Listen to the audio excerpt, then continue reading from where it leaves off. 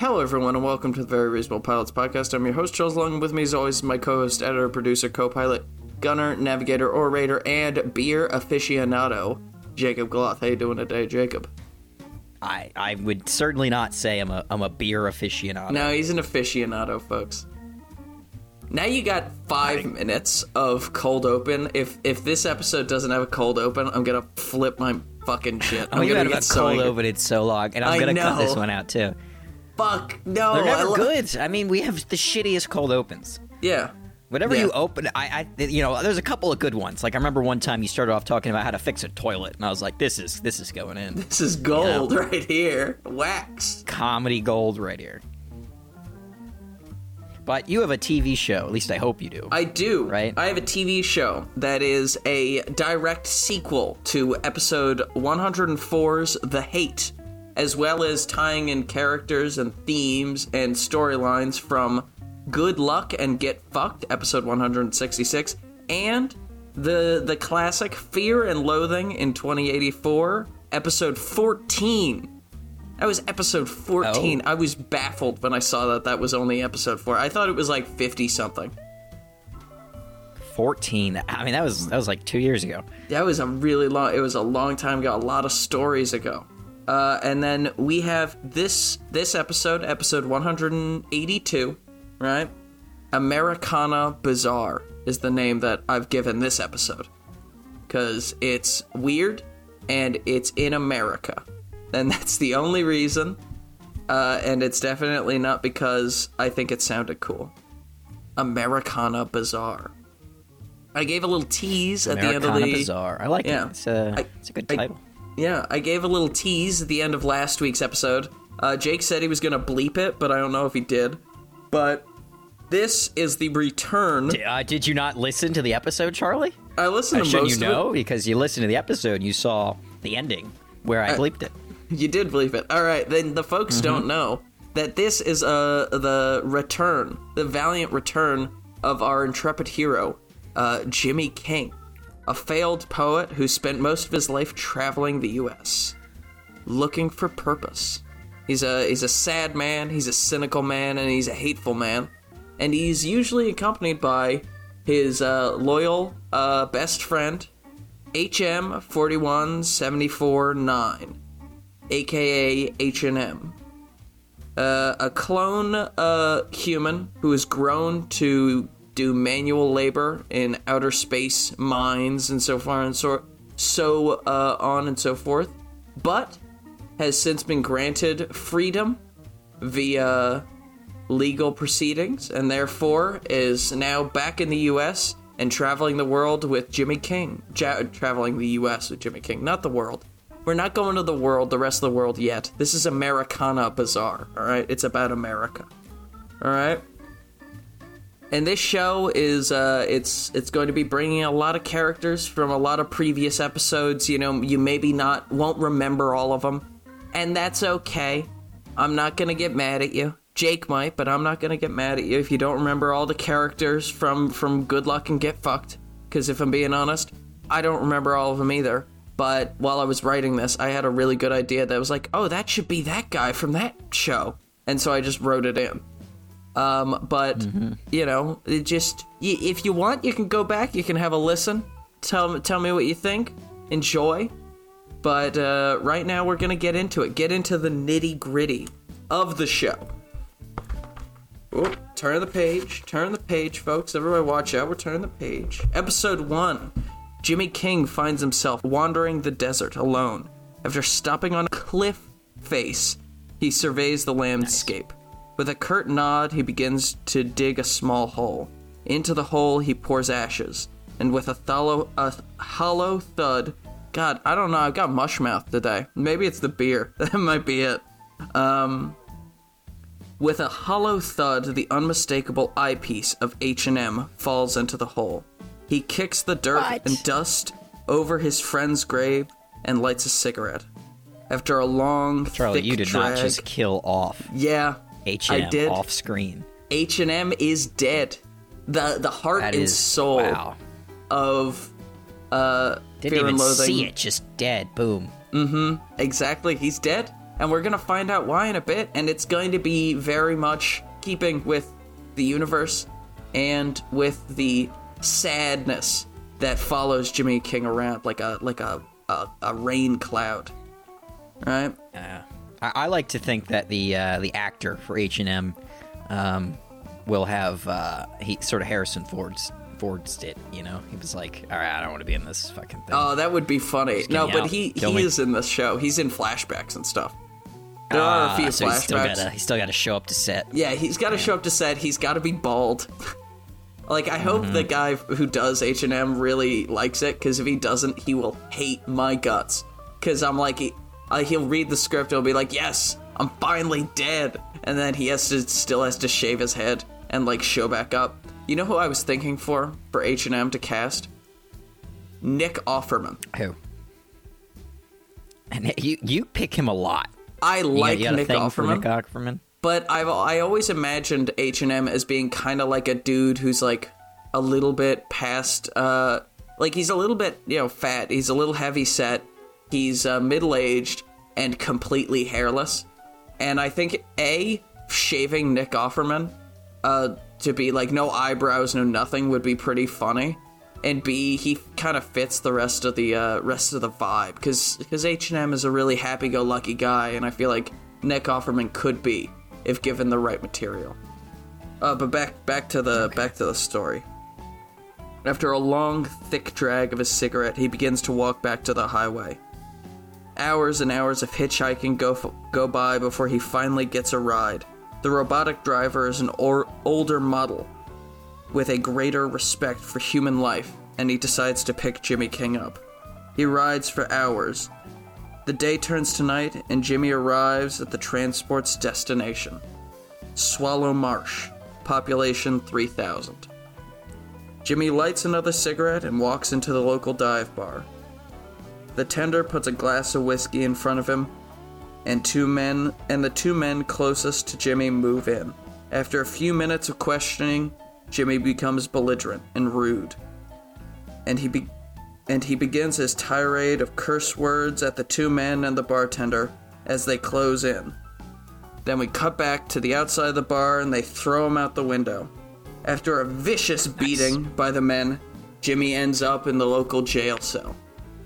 He falls asleep, bleeding in his cell, and as the dive bar closes, the barman shuts down for the night. An unseen figure approaches the bar. A look of recognition and then fear strikes across his face before the screen goes black. The barman's dog barks and growls until the mysterious figure kills it in gruesome fashion, with the squelching of blood and bone being our only clue.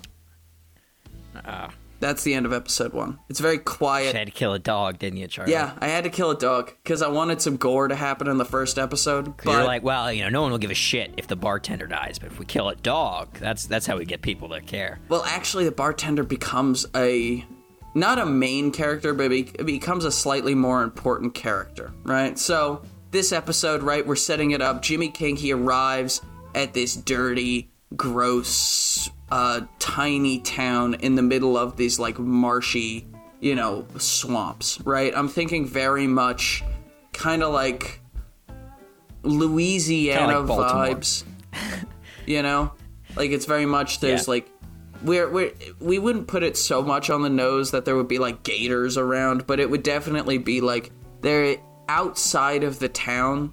The nature that still exists is very dangerous, and so the only, like, real respite you have is to come into this town, but it's a really small town, and we're going to discover the family feud that engulfs this town. Oh, Hatfields and McCoys. Exactly. Well, you have to. If you're going into a small town in the South and you have an outsider character, you have to do a Hatfields and McCoys, Capulets and Montague style situation. Yojimbo.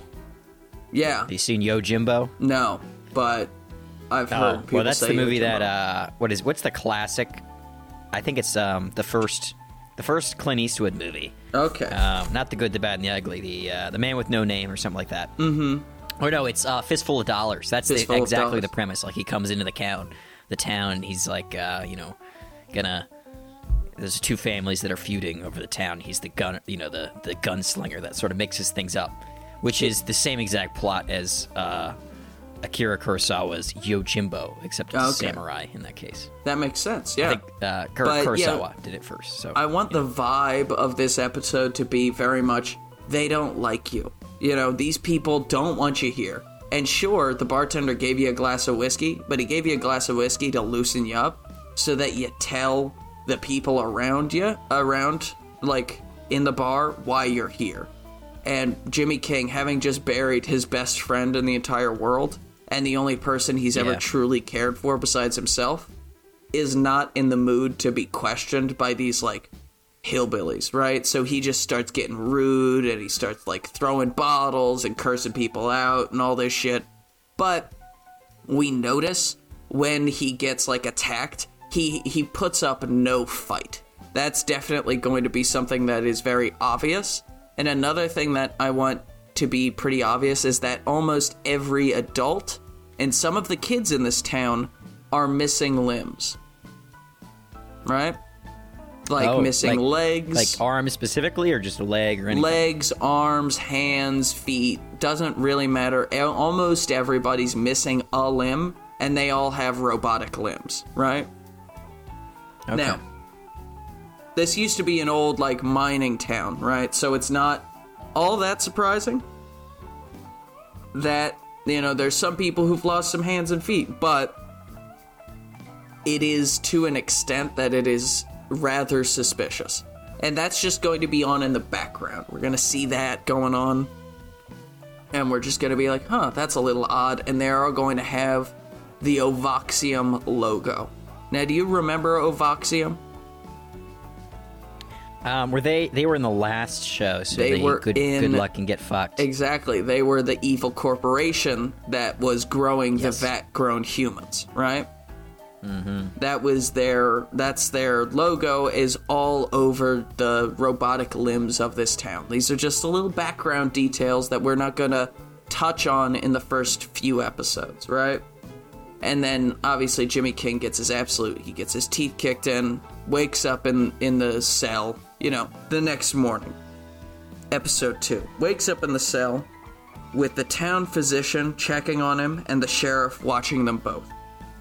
Now, we are going to find out that this physician and the sheriff are both extraordinarily important people in the town.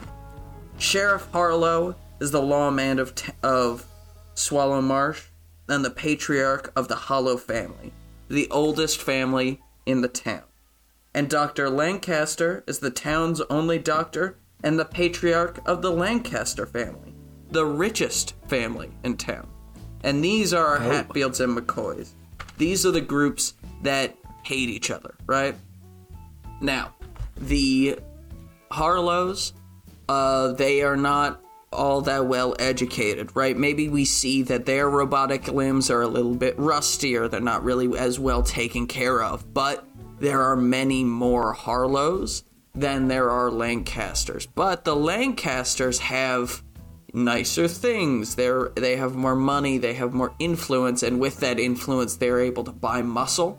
So the people that they are lacking, compared to the Harlows, they make up for with outsiders that they've brought in and hired as Lancaster enforcers, right? And the two men who are in charge of these families, as I said, doctor and sheriff, are, because they are the two, most important people in town, they have to kind of work together, and they kind of have to be semi-friendly, but you can tell there's animosity there because both their families hate each other, right? Yeah. And so, both these men propose a compromise with Jimmy, in which he is to investigate the disappearance of the local bartender in exchange for his freedom, as he is the only neutral party in town. No one else in town so everyone's biased. Is biased towards one side or the other, right? And so... Oh, you could have a whole... I don't know how you have it set up, or you have your thoughts are for the setup. You could have this whole, they're fighting outside the cell, we got no one in town. One person's offering one someone to do it. Another person's, the other guy's offering another one. They're both, shooting down every answer, and they have some sort of veto power against each other, and they're vetoing everyone. Yeah. And I don't know if maybe Jimmy, throws his hat in the ring. He's like, I'll fucking do it, Just let that me get out of could the be cell. a good way to Like, do all right, it. well, that's I just had that at the end of the scene, Jimmy has to be just decided as the investigator for this crime, because neither the police department nor any other private investigating powers could be trusted. But we could definitely do a scene where Jimmy's asleep and we hear these characters, these disembodied voices just arguing over maybe we can get Michael Richardson to do it. No, Michael Richardson worked for your family for 30 years. Ain't no way I'm trusting him to make sure that my favorite bartender gets back alive. All this stuff. And then we can have Jimmy wake up and there's the doctor looking over him as the sheriff, and maybe some other important players in the town argue. And, or maybe we only have a nurse fixing Jimmy up as the important players argue. And then Jimmy says, so it sounds like to me you both have a problem with the other side, right? That's an understatement of the year, son. Well, I'm a neutral party. I don't give a shit about either of you people. Why don't I investigate it? Here's my card. Are they all country accents? I would imagine that they're all country accent, but again, the Harlows are more hillbilly, what you doing around here, boy? Whereas the Lancasters... We got sort of plantation owner. Exactly. Oh my, dearie me. What happened to you? That's me, darling. What's going on here? Yeah, exactly. And so they decide that, yes, Jimmy King is the only person that can really be trusted to help figure out who kidnapped or murdered the bartender, right? And so he is set up with a cabin that's on the outskirts of town, but equidistant between both the Harlow family home and the Lancaster family home, right? So they're equally... Maybe it's the home of the old sheriff. Exactly, the old sheriff McGillicuddy, who didn't like this. McGillicuddy, that's a great name. You just threw that out of nowhere. That's a good name. I like that, McGillicuddy. That's my good... That sounds futuristic, but also hillbilly. Yeah. Well, old Sheriff McGillicuddy never gave much mind to the Harlows and Lancasters feud. He had a cabin outside of town. Why don't we give it to this King feller? That sort of thing.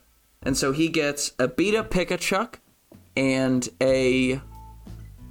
What do you call it? Yeah, the cabin outside of town.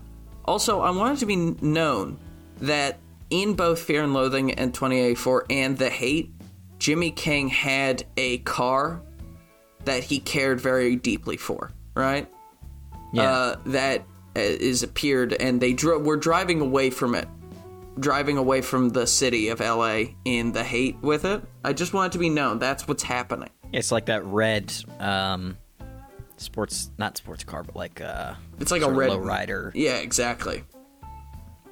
A Firebird, or I can't remember what the name of the car was. You gave a name, I think. Something Mustang. What you kind of wanted it to look like. Yeah. It's like a muscle car, but it's like a 90s muscle car. Mm-hmm. Something like that. We'll figure it out. Whatever's in Fear and Loathing in Las Vegas, the movie. That's it. Yeah.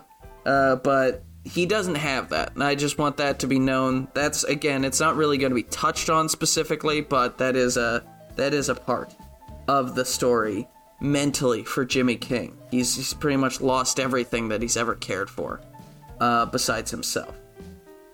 And so he gets given this pickup truck, and he decides to drive out and go to the crime scene. And he sees all the Harlow boys setting up a kind of slap shot,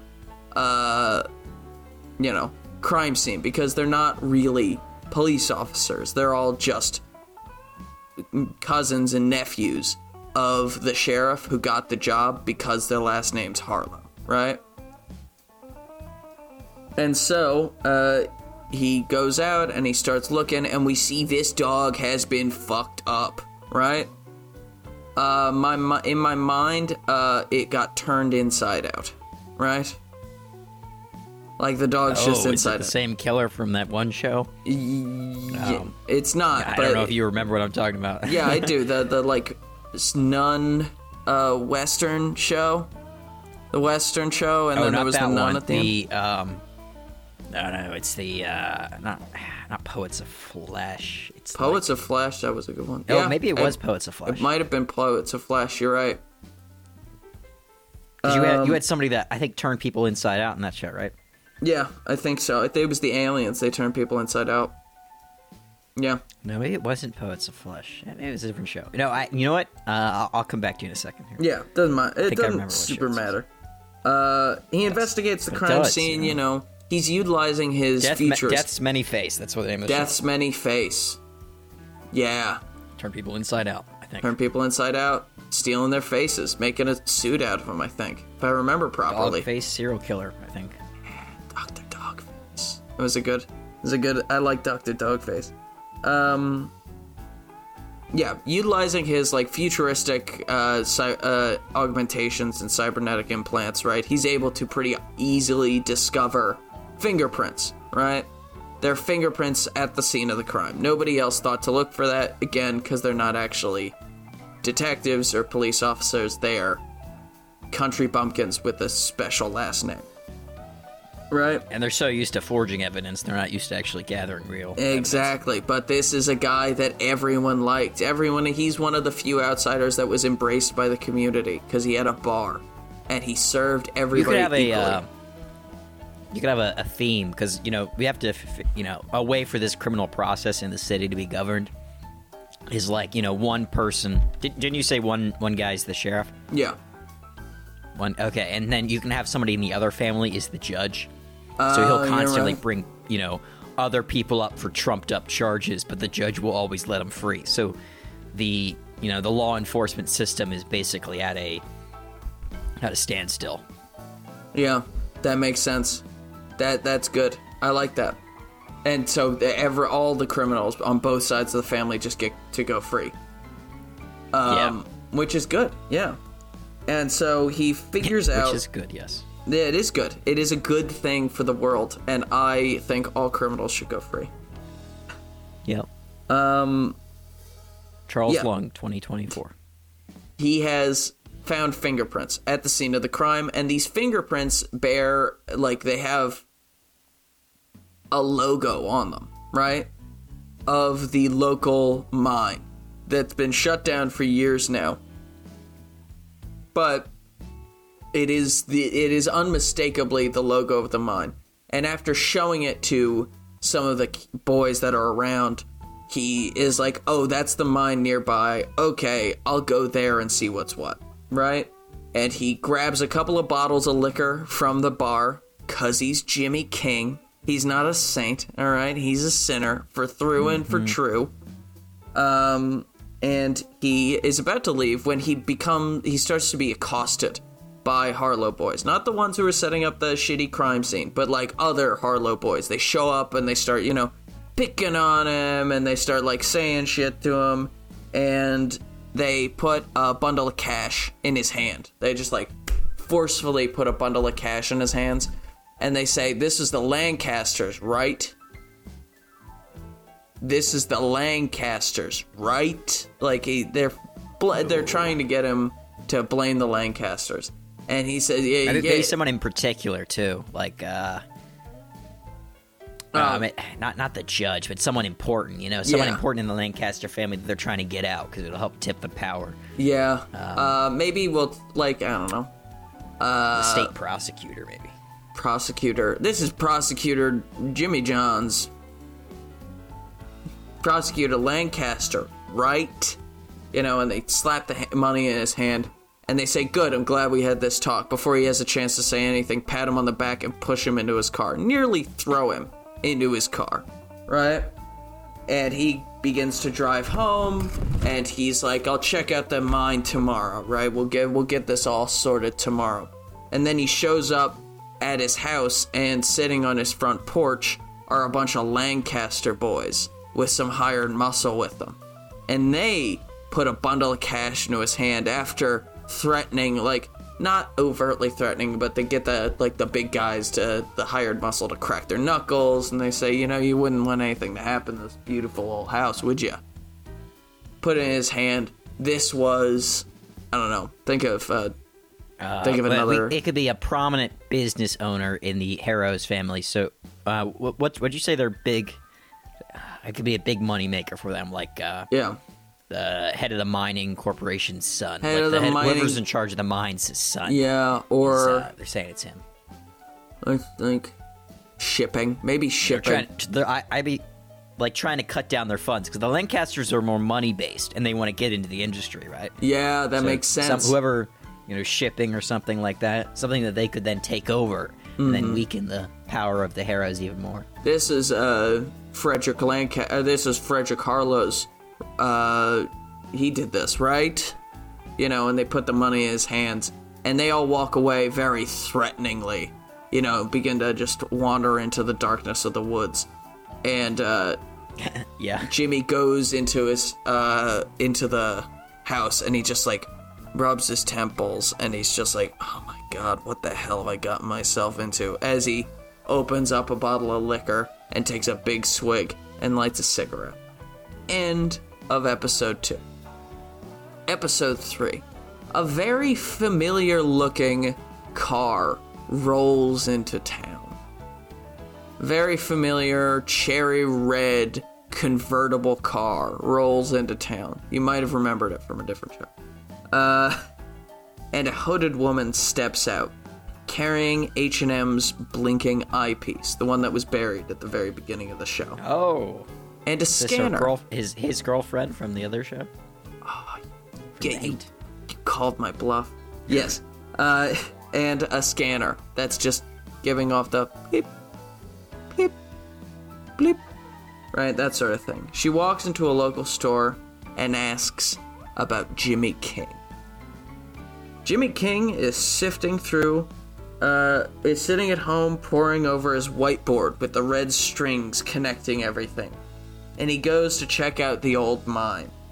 Finds nothing on the upper layers of the mine, but as he descends deeper and deeper into this dilapidated, abandoned mine, he realizes something. As he gets lower down, closer to the ground, the machinery becomes more maintained. It becomes newer, it becomes a nicer machinery, right? Oh. And he can notice the Ovoxium logo on just about everything. And that's that's odd, and he looks around, and this machinery is just, it's everywhere, and it's clean, and it's mechanical, right? And he gets down pretty low in the mine, and it didn't happen when he's there, but there is a mine collapse that blocks his path. He can't go any further. There's a collapsed mine there. So he's like, oh, well, this is a dead end, quite literally. I better go back up. And as he, ascends back up the mine, he goes into an office, and he sees on the wall there's Dr. Lancaster and Sheriff Harlow, and in between them is a man with his hands on both their shoulders with a big smile on his face, right? And underneath of this man is written Mr., and then there's just a blank. Just Mr. and then a line underneath it. Yeah. Now, this is going to be the same character who was the prosecuting attorney in Good Luck and Get Fucked. Right? Oh, okay. We're not going to bring that up. He's never going to mention that was him, but that's who this is, right? Where was I? Yeah. So he decides to go into town and start asking about this Mr. Blank, right? He seems like he knows the two guys in charge very well, and he seems to have gotten them working together more so than he's seen more cooperation there than anywhere else. And maybe we'll have more clues in the manager's office in the mine of them working together, and maybe them sharing a laugh or shaking hands or whatever. And he's Jimmy King's just why are these two men who seemingly have hated each other their entire lives laughing together and smiling and working together. That seems weird. This Mr. Blank is the only connecting tissue between these two, so I need to find out who he is. And so he goes in, he starts asking Harlow boys, right? You know, he maybe cut the picture out. Who is this guy? You know this Mr. Blank? Who the fuck is he? It's important in the investigation. Who is this guy, right? That sort of thing. And then the Harlow boys are like, no, I don't know. But you can tell they know. Their eyes get wide, they get like stuttery, and then they just start walking away as quickly as possible. Then he goes up and he starts asking at Lancasters, who are these guys? Who is this guy? What's he do here? Why won't anyone talk to me about him, right? And all the Lancasters just kind of shun him and don't bring him up, right? Yeah. And finally, Jimmy King gets sick and tired of the runaround, and he goes and he finds the two patriarchs of these families. He finds the doctor, and he finds the, what do you call him? Sheriff. And he says, I need to figure out who this guy is. I think it might be connected to the disappearance, right? And the sheriff finally, he relents. He says, fine, that's Mr. Blank, all right? He's Voxium's lawyer, all right? They decided to do right by us because we're a company town through and through, and he's organized with the company to get us our robotic limbs, our cybernetic augmentations, right? After battles or accidents or the limb disappearances, right? He gets us replacements, and Jimmy King's like, wait, what? Limb disappearances? Yeah, it's not connected to the to the bartender going missing. That has nothing to do with it. All right, focus on that. The limb disappearances have nothing to do with it. And that's the end of the story. Now, keep your yap shut and get back to work, right? And they both kind of echo the same sentiment. And so Jimmy King just kind of like amazed that there's this whole like section of the town, like this whole thing that he doesn't know about, that there's all these limb disappearances that are seemingly commonplace here, that somebody will just wake up without an arm and he won't know why. But Voxium fixes it, and it's okay. And with that, he decides to get back into his pickup truck, and he drives all the way back to his town on the outskirts, his house on the outskirts of town. And in there, in the darkness of the house, he gets in, and there's a woman sitting in a comfortable chair, legs crossed, the handgun pointed at him. Jem takes off her hood and looks up. Hey, Jimmy. Been a long time. End of episode 3. Ooh. Right? So Jem's there. She's not happy. Right? Episode 4 starts. Jem starts, berating and talking to him like, why'd you kill him, Jimmy? Like, he was the only one who ever cared for you. He's the only person who could put up with your nonsense. Why'd you kill him? All this stuff. And at this point, we don't know why H&M has died, so it's, Yeah, so we're starting to think maybe Jimmy did it. Maybe Jimmy might have killed him, and she's still got a gun pointed at him, right? And he, is, like, just saying, like, can we put the gun away? Put the gun away, I didn't do anything. Can we put the gun away? And she's like, you know what? You're right. She drops the gun, and she jumps on him. Like, she's like, I'm gonna fucking kill you with my bare hands. I'm not, you're not getting an easy death, because you killed H&M, the man that I loved. She was his love interest in episode 104, The Hate, everyone, if you were interested. I'm really plugging our previous episodes, aren't I? And so she's got him pinned to the ground, choking him out, and he's like begging her to please stop, I can explain this, you need to stop, right? And she won't, and so he like pushes her over, and he grabs a pair of handcuffs that he got from the sheriff, and he manages to like hook it around her leg and to the radiator after a bit of a scuffle, and so he's able to figure out how to solve this problem non-violently. We've noticed Jimmy King, who in the past is not afraid to pull a gun or hit a woman or smack somebody in the back of the head, He's not being violent, right? At all. Just something to notice.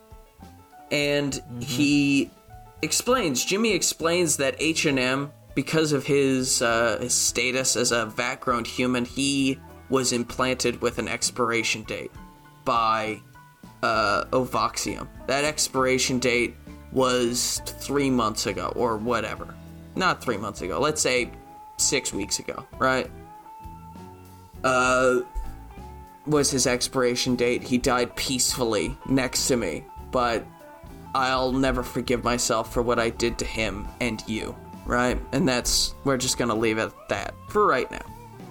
And she, calms down. She's like, I'm not sure I believe you, right? He throws her like a booklet or a pamphlet or something that explains that his model has an expiration date. And so she's like, fine. I still don't like you, but you didn't kill him. I give you that, Jimmy. And then he explains the whole situation, the whole scenario with disappearances, and there's people going missing, and dogs getting turned inside out, and limb disappearances, and this whole crazy fucking family, this feud shit. And she decides to help, because she knows Ovoxium is involved in this. They both do at this point. And, if she can't take revenge out on Jimmy, she can take revenge out on Ovoxium, right? So, Jem decides that she's gonna help Jimmy King solve this case, right? But she just still didn't like him.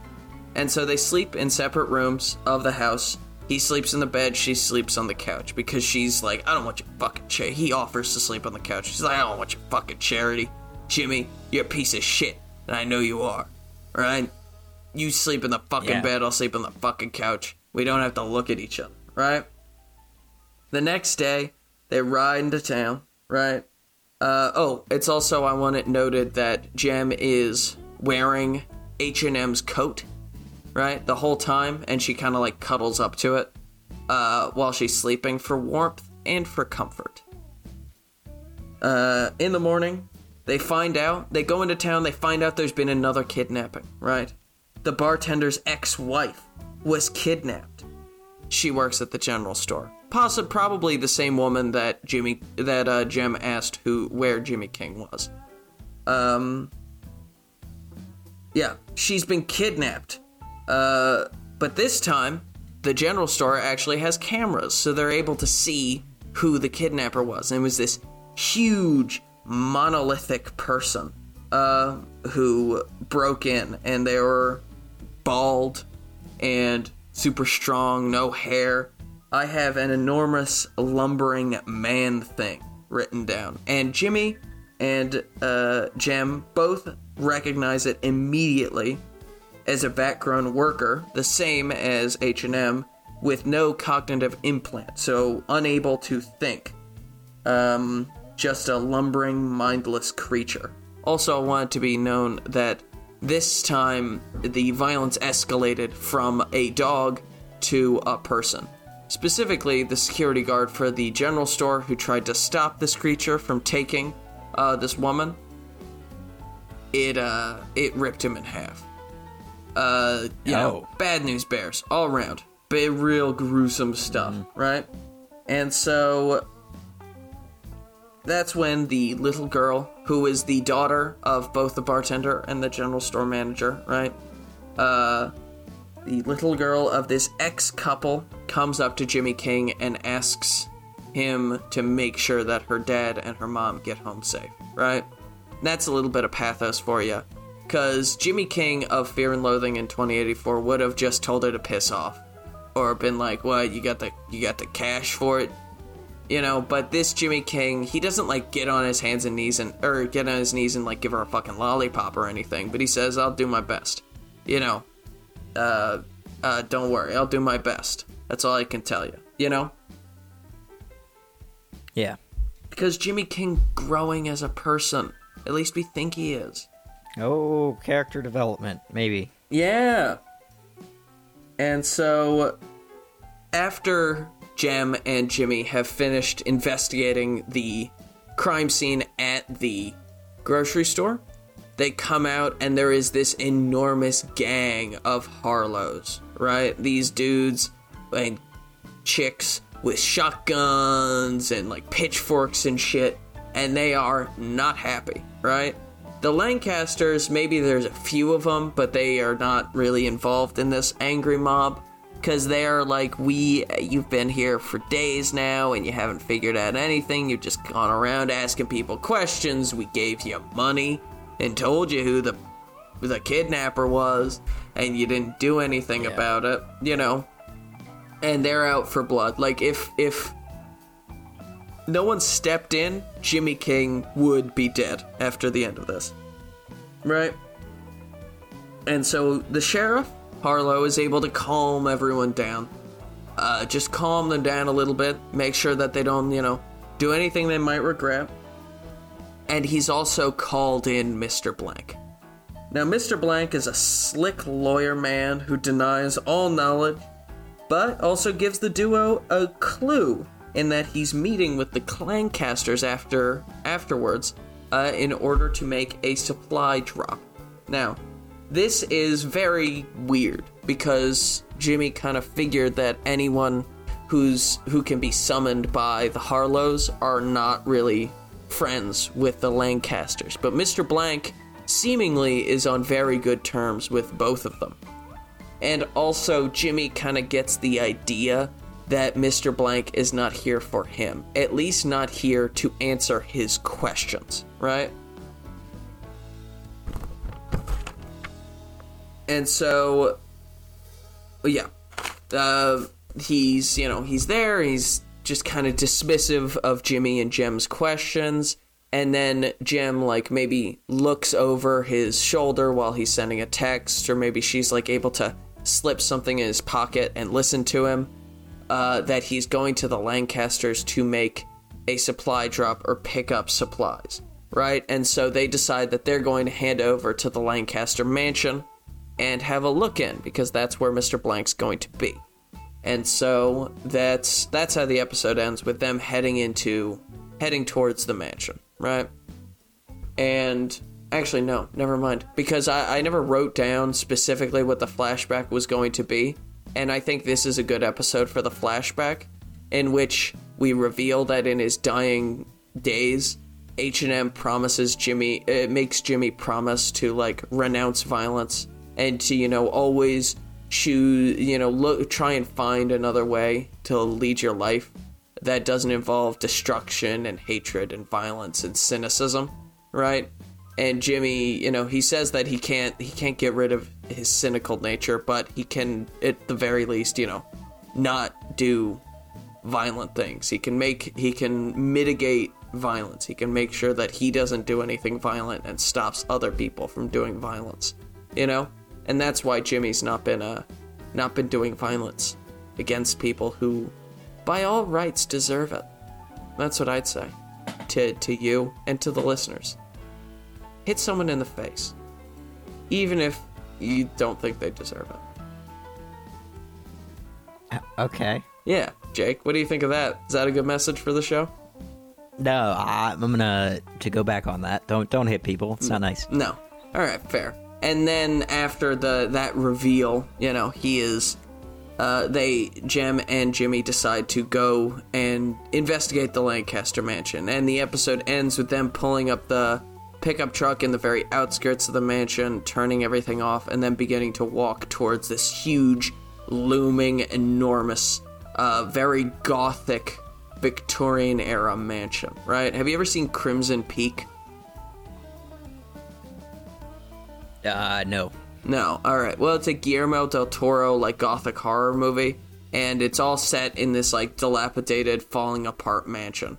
But from the outside, it looks very much put together, and that's kind of how the vibe I want to give of this, like, it's almost a haunted house, that sort of thing. Because this is kind of where we're getting into the set pieces of the horror in this show. So, Jimmy and Jem, using teamwork and cooperation, break into the Lancaster family house during the family dinner. So all of the Lancasters are downstairs eating together, and there's no one out. And there's no one upstairs. And so they get upstairs, and they begin tearing through the study and the offices of the important family members, looking for evidence, looking to figure out what Mr. Blank is here for, right? And in Dr. Lancaster's desk, they find these schematics for this huge underground complex, way bigger than the mine shaft could possibly have been. Like, Jimmy initially thinks, oh, this is the mine shaft schematics, right? There must be networks underground. But then he and Jem go over it, and they're like, there's no way this could be the mine shaft. This is something else entirely, right? As well as multiple correspondence with Ovoxium and Mr. Blank about supplies and shipments, but it's all very vague, almost as if it's meant to be vague in case anyone finds it. Like that Jem, because Jem is the journalist. Jem, like, decides, like, this is the language someone uses when they're doing something immoral, illegal, or unethical, right? This is, they're trying to hide whatever they're doing, because both parties know what's happening here, but they can't have a paper trail. And so with this evidence, they are satisfied. They're not exactly sure how all of the pieces of this puzzle fit together, but they're satisfied, and they decide to leave when they hear this wailing, like this moaning coming from the walls. And they decide to investigate, because that could be someone who's been kidnapped, right? That could be the people who've been kidnapped. Maybe it is Dr. Lancaster after all. He's this, evil scientist or something. Maybe that's Jimmy's more outlandish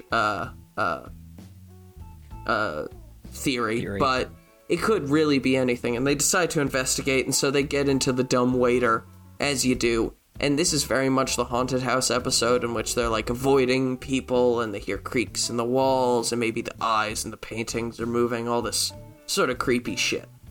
And they get into the dumbwaiter, and they lower themselves down, or maybe Jimmy gets into the dumbwaiter, and Jem gets into the laundry chute, and they both get down into the basement, and they discover this hollowed-out, like, bookcase, and they open it up, and it leads into this vast underground basement laboratory, right, in which they see dozens and dozens of Harlows hanged up by their wrists and their ankles,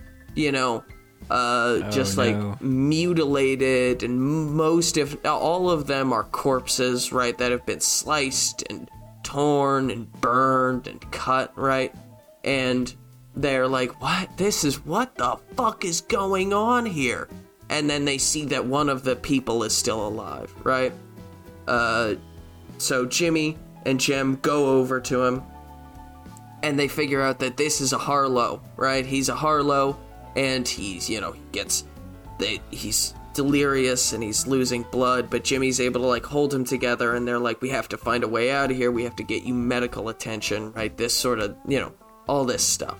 And so they start to escape, and they try to, like, they start to avoid people, and they're just about to get out when Dr. Lancaster finds them. Maybe they're about to step through the threshold of the door when, like, a bullet, like, whizzes by Jimmy's head, and it's like they turn around and Dr. Lancaster is there with, like, his entire family with guns trained on them, or something like that, and Jem is, like, just outside, so they're not seeing her, they just see Jimmy. And so Jimmy and the mysterious Harlow boy are recaptured and brought down into the quote-unquote dungeons. They won't call them dungeons, but that's effectively what they are. And Jem, having seen cellar. Jimmy, cellar or something like that, Jimmy be, kidnapped by these people that she, for all intents and purposes, believes to be the, people. Right? She believes that these people are the ones who, are doing the kidnapping, and they're just, like, sick torture fetishists who like to get off on hurting innocent people, right? All that sort of stuff. She begins to, like, go to the Harlow home. She, like, gets in the pickup truck and drives away, determined to go to Sheriff Harlow and, get his help, because turns out that this isn't one of those family situations like Romeo and Juliet where both of the sides are equally as bad as each other. There's one side that's much worse, right? That sort of thing. And then we cut back to Jimmy and the prisoner. Let's just call him Ezekiel. Or, I don't want to go with... I was going to say Jedediah, but that's a lot of J's. So I'm just going to say Ezekiel. In this prison cell, and Ezekiel, he's kind of come back to, and he's a little bit more cogent.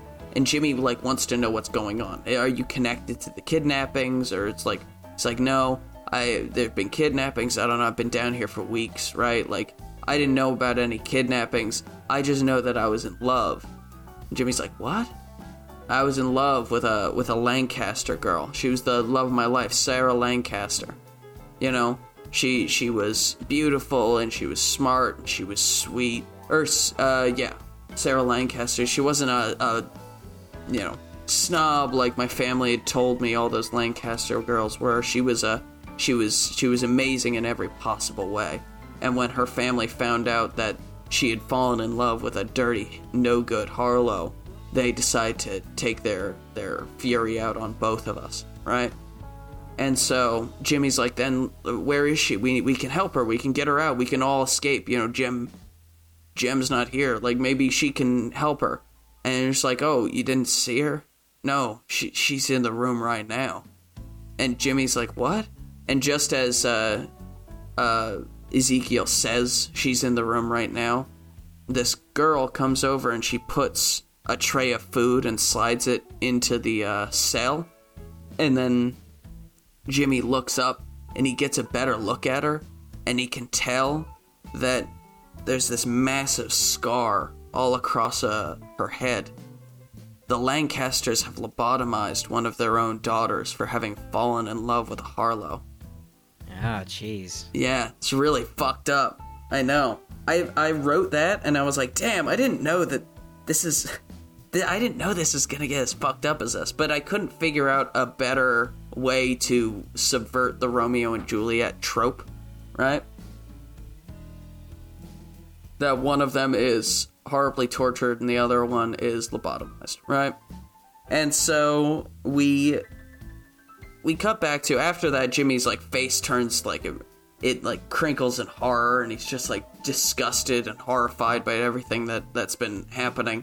And we cut back to Jem. She's arrived at the Harlow house, and she's completely, out of breath, and she's hysterical, and she's explaining Jimmy's been taken. It was the Lancasters. You were right the whole time. Lancasters taken Jimmy. We need to go. They've got him in a basement. There's these schematics they've been talking with a Voxium. I think they're gonna kill all of you or something like that. I don't know. We need to go get him. And Sheriff Harlow, kind of bleary-eyed from sleep, was like, what'd you say? Voxium, Mr. Blank? Alright, let me go get my gun. She's like, yes, oh my god. Finally something good, something right's gonna happen. And just as she turns back around to look at him, he hits her with the butt of his gun, and she's knocked out. End of episode 5. Beginning of episode 6, baby. The ending of the series where we tie everything together. And I don't even have it written down. It's just coming off the dome, baby, because I know exactly what's gonna happen. Oh. Right?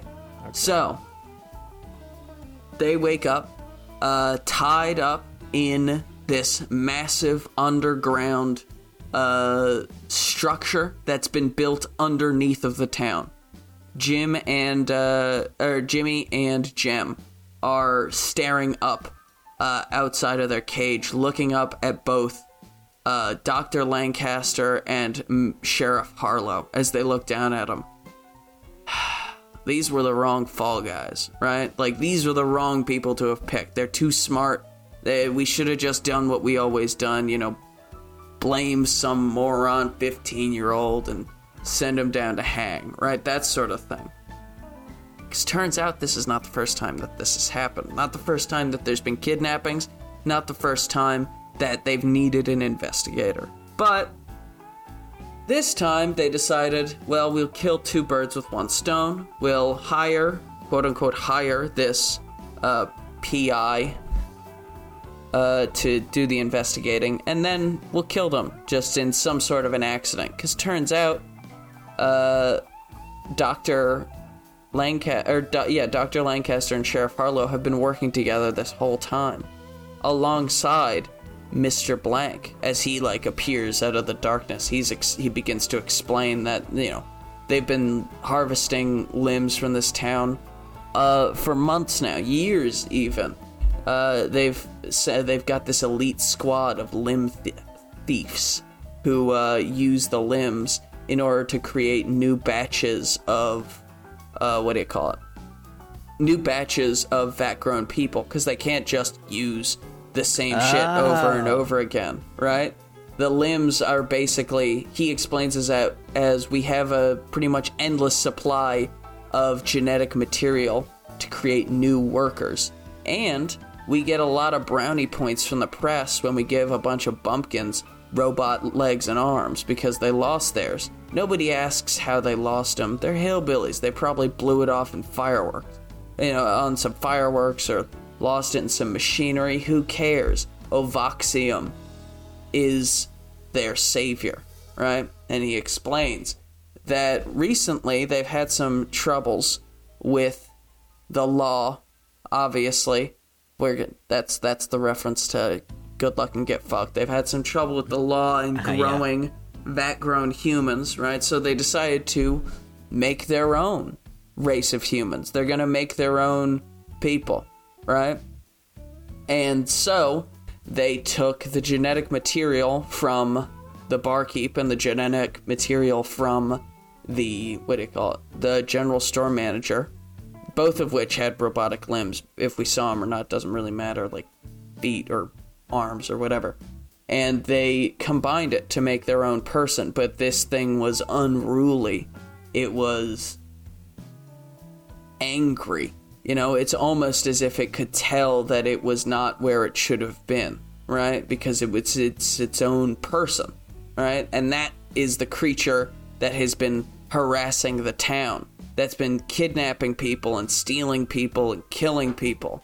It's the horrible birthed child of two members of the town. And so Mr. Blank, Dr. Lancaster, and Sheriff Harlow decided that they could use this creature, this vile monster, to their benefit, because their scientists have determined that if they were to get clean genetic samples, not limbs, but in fact from the reproductive organs, they would be able to grow their own successful, completely brainless workforce that would be able to evade the most recent set of legislation that have been put in their place, put in front of their workforce, right? And so we show that the bartender and the general store manager, they've both been held and they've both been harvested for their reproductive material and then executed. Right? They're both dead. Damn. It's very, very grim. Especially because we met their daughter, and their daughter was very nice. But because using the the enhanced and sped up, ways, I forget the word. They made a baby fast. That's the only way I can say it. They used the the sped up aging process technology of having the genetic material that they've already got a baby that's about maybe 6 months old at this point, even though they only kidnapped them a few days ago, right? And then we have this is when we've got oh shit, that's a baby. They've made a new baby. And at that point, Jimmy and Jem are absolutely baffled by everything. They realize that this has all just been some corporate scheme, and that the feud between the Harlows and the Lancasters has all been manufactured by the people in charge in order to make sure that the families, they don't ever really question, well, why are our limbs going missing? That doesn't fucking happen to anyone else in the world but to us. And then but it does, because Mr. Blank does reveal that there are little towns like this all over America, just tiny little towns that have been feeding Ovoxium's need for genetic material. Right? And so as this is happening, their minds are being blown, and they're absolutely, completely befuddled and baffled by all of this. And Dr. Lancaster and Sheriff Harlow are charged with, get rid of him, kill him, eat him, burn him. I don't care. You need to get rid of him. And then we can get back to, the business at hand. And Mr. Blank walks away. And as he walks away, Sheriff Harlow and Dr. Lancaster turn to our intrepid heroes, and they decide, well, why not just get rid of him the same way we got rid of that pesky security guard at the general store? Maybe we can have a little bit of a joke here. Like, the reason that guy was murdered by the lumbering man thing was simply because, like, Sheriff Harlow didn't like him. Oh, he's walking around, he's got a badge, he thinks he's a real cop. I'm a real cop. That guy's a fraud, he's a jackass, that sort of thing. Yeah. Just a little bit of lightheartedness to go along with to make the sugar to make all this, medicine go down, all this horrific medicine. And just as, they've decided it, and then they let the lumbering man thing into their cage, right? And Jimmy King and Jem are able to free themselves, and they're kind of in this, like, life or death brawl with this man thing. And it's not a brawl as much as they're just, like, running around in circles to get away from it, when Jimmy King has an idea. He says to Jem, pass me the, the eyepiece, H&M's eyepiece. And as she does, he takes out the most important bit, basically an SD card out of it that was his personality drive. Not the thing, it's not his memories, it's not his, ideology, but it's simply his, like, thought processes on a drive. Because without it, he's, again, a lumbering man thing. But this creature is not built to have a personality drive implanted into it. It's too far gone, it's too mutated, and it's been used, it's too old. And so Jimmy decides that the only real way to stop it, to put this thing out of its misery, and he jumps up on its neck and he slots the SD card and basically gives it a brain aneurysm and kills it almost immediately. And he feels really bad because he broke his promise to H&M, but Jem promises him that he would have understood it was a life or death situation. And that thing, it didn't live. It was just being used, And so Jimmy decides, like, all right, it's fine. He grabs the SD card out of the fallen beast, and he begins to run. He runs through the facility. Like, it's all the not guards. I would say maybe we can have the limb thieves here. I was thinking, like, are we only ever going to mention the limb thieves, or are we going to actually see the limb thieves? And I think it would be good if we had the limb thieves. Like, it'd be kind of like the security force of this facility. And Jem, she just wants to escape, but Jimmy's like, no, there's a baby down here. And she's like, it's a baby without a brain. It's just this wad of flesh for Ovoxium to use and abuse. And he said, I know. That's what they thought about H&M too. Right? I'm not going to let just this living thing go to waste down here for the use of this corporation. And so he, convinces her to double back, and they go through and they bust through the natal facility, and they pick up this baby.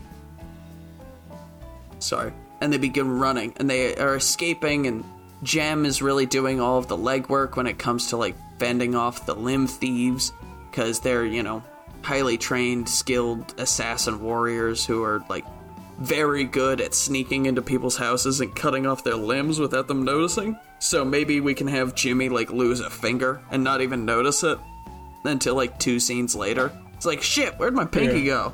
Fuck.